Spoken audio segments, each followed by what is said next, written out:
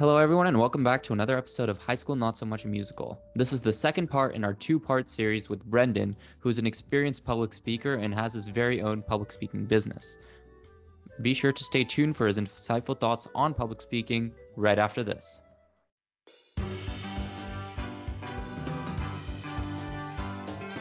This is High School Not So Much a Musical, a podcast that takes you on a ride through the peaks and valleys of a high school journey. Here are your presenters, Nitin Jaladanki and Ayush Agarwal. Yeah, these small exercises, I've definitely realized that I've kind of implemented them into, practicing for debate as well. Like if I have to make a case or do research, in addition, 5 minutes a day, I'll spend doing these activities, and they really help with enunciation, expressing every single word, slowing down, being more persuasive as opposed to just trying to get all my points out in one go. And that's what a lot of people don't realize. All of these small changes, it takes 5 minutes a day. They don't need to do more than that, and it really adds up. And in fact, we were just recording a podcast earlier about health and fitness, and kind of how a lot of people try to make changes too quickly, so they'll go from 0 to 100 in like one day.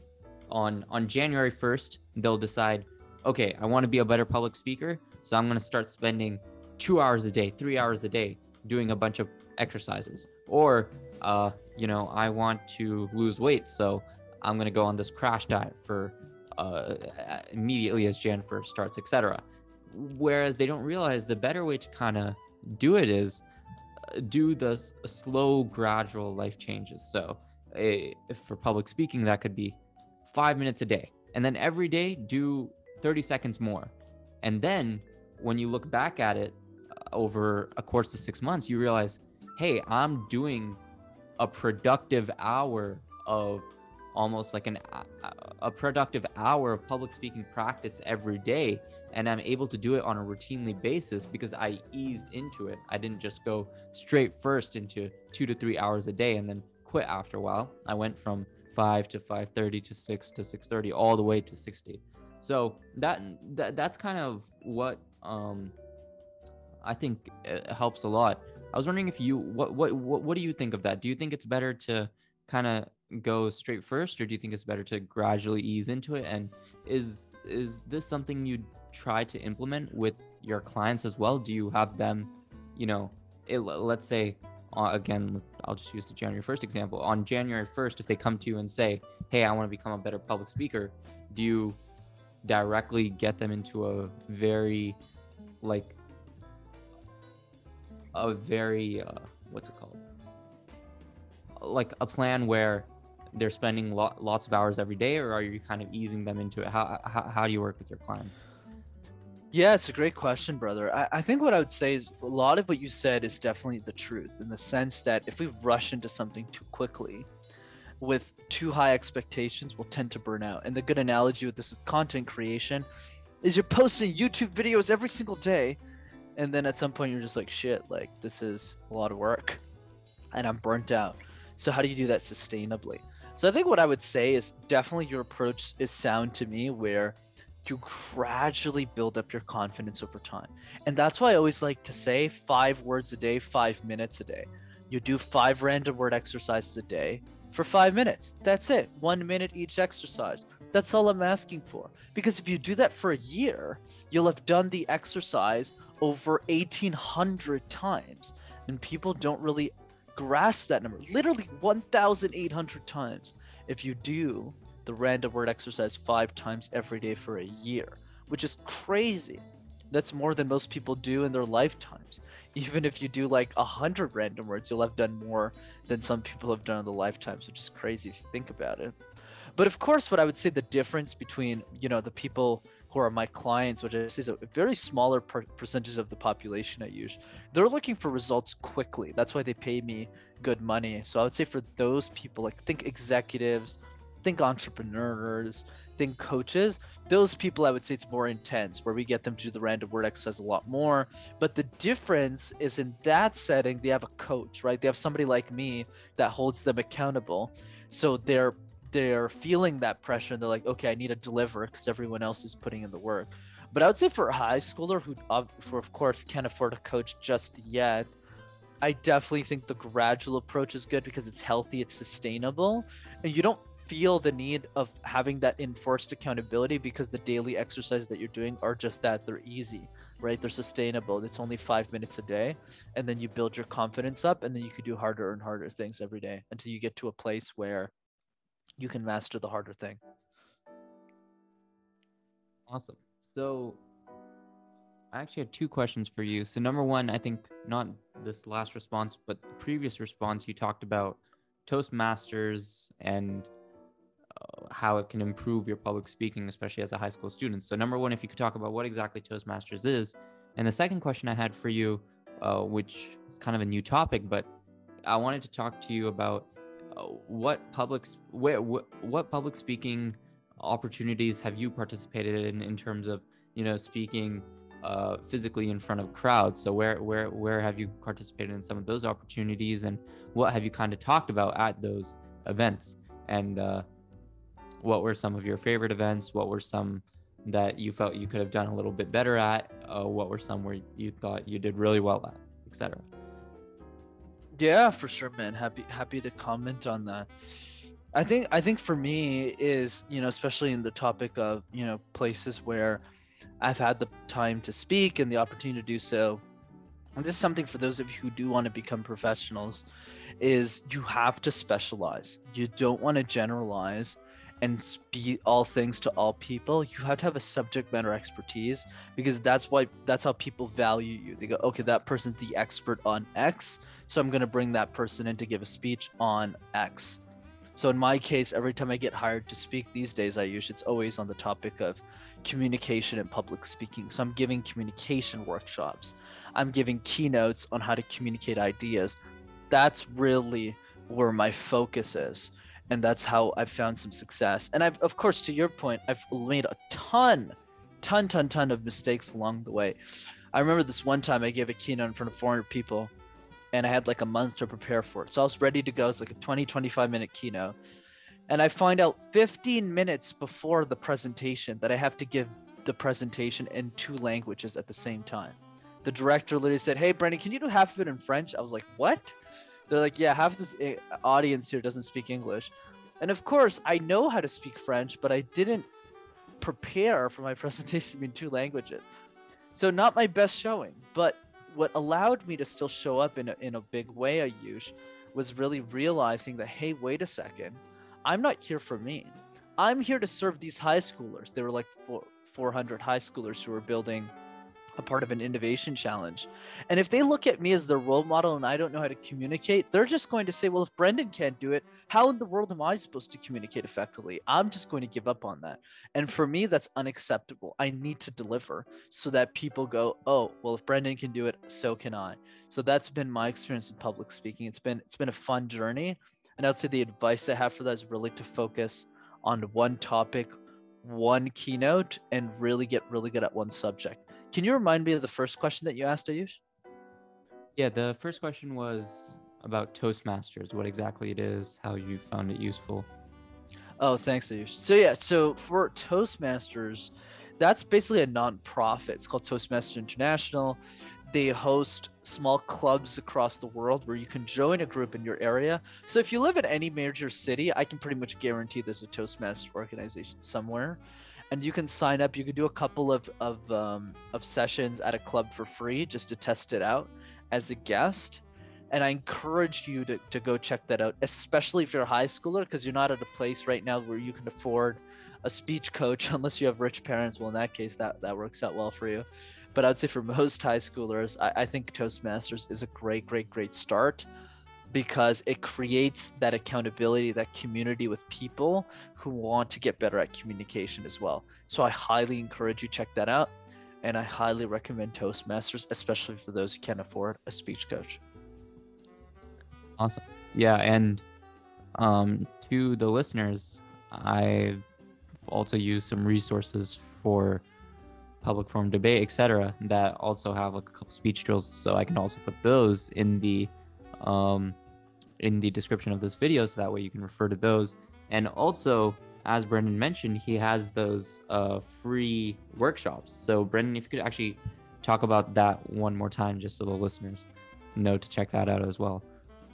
Yeah, absolutely. Thanks for that, Ayush. Yeah, this is open for everyone. So if you're listening, you're a high schooler, don't even worry about coaching fees or anything like that. You are more than invited. This is our give back to the community. So feel free to just register for one of them and attend as many as you'd like. So that free training link is simply rockstarcommunicator.com. And once you go to rockstarcommunicator.com, you'll see a place that says reserve my seat. And then you'll have dates available where I'll be giving live interactive Zoom calls, and I'll be coaching a lot of people in that call for free. So yeah, if you're someone who wants to take advantage of that, highly recommend you do so. I won't do them forever. So be sure to sign up for those and take advantage of them. Thanks for that. Awesome. Thanks, Brendan. Another thing I wanted to talk about was how much do you think reading, which is what we talked about earlier, actually helps in public speaking? Because, I kind of just asserted that, but to be honest, I haven't read too much since, reading a lot of fiction in elementary school. But since then, due to, the stress of academics and middle and high school, I've been pretty busy with that. So do you think that reading actually genuinely improves one's public speaking? Because I feel like it definitely can, but what I've also noticed is that a lot of people who read a lot tend to be quite introverted, which is what we talked about earlier as well, and tend to, kind of be a little bit shy, a little bit, closed off, etc. It's funny that you say that, Ayush, because you made the assumption that I read a lot because you're like, oh, it's for your book and this, and I probably communicated the fact that I did. But to be honest, I don't actually read that much. I read very, very little. Most of my content consumption is actually podcast. Don't get me wrong, I invest a lot into myself. I probably listen to 10, 20 hours of podcasts a week. But I'm really bad at listening and even reading books. I read a book cover to cover last week for the first time in like 3 years since I read Thirst by Scott Harrison, the book we talked about earlier. That was the only book I remembered in memory that I actually read cover to cover, like in a physical copy of a book. So in terms of your question, I think the simple thing, and I say that in the free training too, so to keep things simple, the best way to learn how to speak, coincidentally, surprisingly, is to speak. Look at that, right? The best way to speak is to speak. So yes, do I think reading helps with your vocabulary and whatnot? Of course, it doesn't hurt. But I think if your goal is to master communication and public speaking, you need to be a practitioner. You can't just listen to me on a podcast. You need to actually do the podcast. You need to actually be the guest on the podcast. You need to actually do the random word exercise, make a bunch of mistakes. Even for me, man, my first YouTube video was total garbage.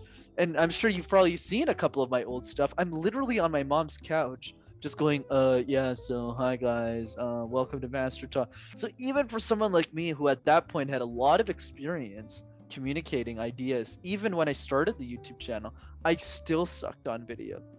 Same thing when I started guesting on podcasts, what was this, like 2 years ago almost?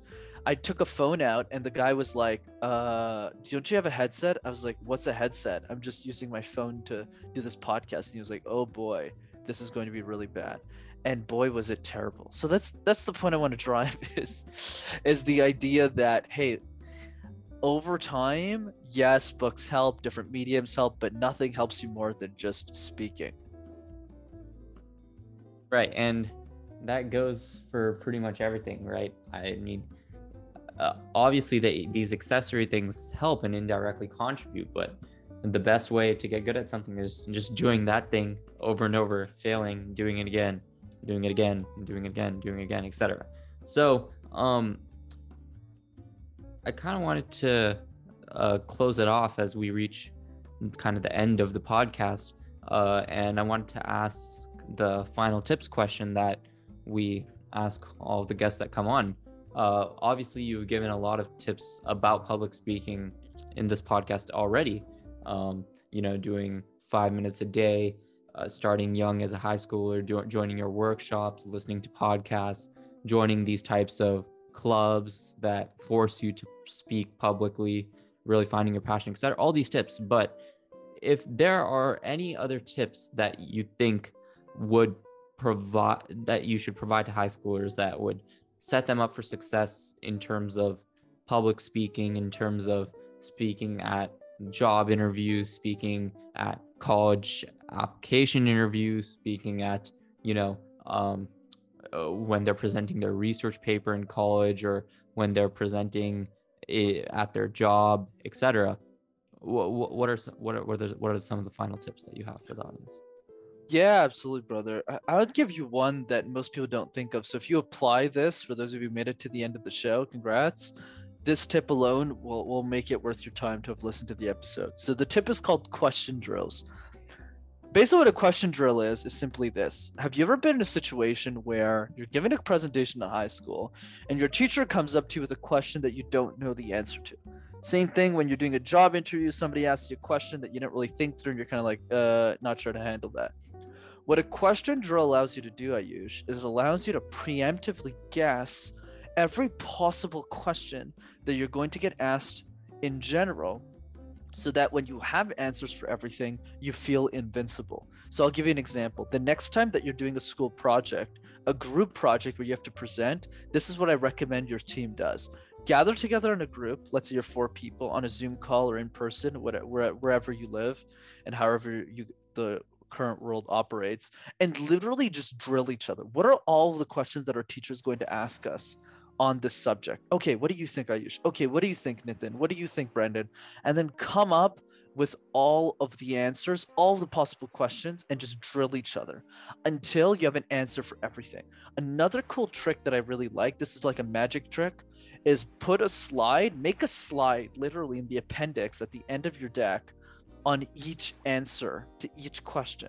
So if a teacher asks you a question that you have a slide on, you could say something like, "Thank you so much, Miss Julia. Can we go to slide 84, please?" Boom. And then the slide literally has the answer to the question, which blows the minds out of teachers. So that's a very sharp way to be successful. Another tip I'll give, which is more life related, not communication related, but it still is the idea of playing in teams. I think the worst mistake that high schoolers and college students make is when they apply for schools or they apply for jobs, they assume that they're competing against everyone else. And I think that's a really archaic and dumb way of approaching it. I think the smarter approach is to do this. Why don't me and Ayush team up? Because if me and Ayush team up and we practice with each other for 7 hours straight and we make each other the best applicants possible, there is nobody else who can compete with us. And that's exactly what I did in university. I took my 5 smartest friends. We all worked together. We all drilled each other. We prepared each other for our own job interviews. But we went into the process. Nobody can compete against our group of 5 as individuals because we had prepped each other so much. So think about your life in collaboration. Find people that you really resonate with and practice all of these exercises as a group. Because trust me, if you can team up with 2-3 other people, you as a group will be way stronger than any individual applicant, and you'll always get the job. And you know what the best part is if you do a job interview and they all get the job and you don't, guess who they're going to refer next? You. Because you're the person who spent all of the hours helping them. So of course they're going to reciprocate. And that's the key. Play team and you'll win big in life. Awesome. Yeah, those were some awesome tips. So thank you so much for taking the time to come on, Brandon. And for all of our listeners, I'll link all of Brandon's stuff in the description. So make sure to check all of his YouTube content and his website and his workshops out, because they're all really fantastic, as you can see from the results and how great he publicly speaks. So thanks for coming on, and to our listeners, stay tuned for future episodes. High School Not So Much a Musical is hosted by Ayush Agarwal and Nitin Jaladanki. Narration by Samhit Padala. Music from Louis Luang Relaxation Cafe, Tune Pocket, and Infraction. If you like the show, please recommend it to your friends and family. Thank you for listening, and see you next time.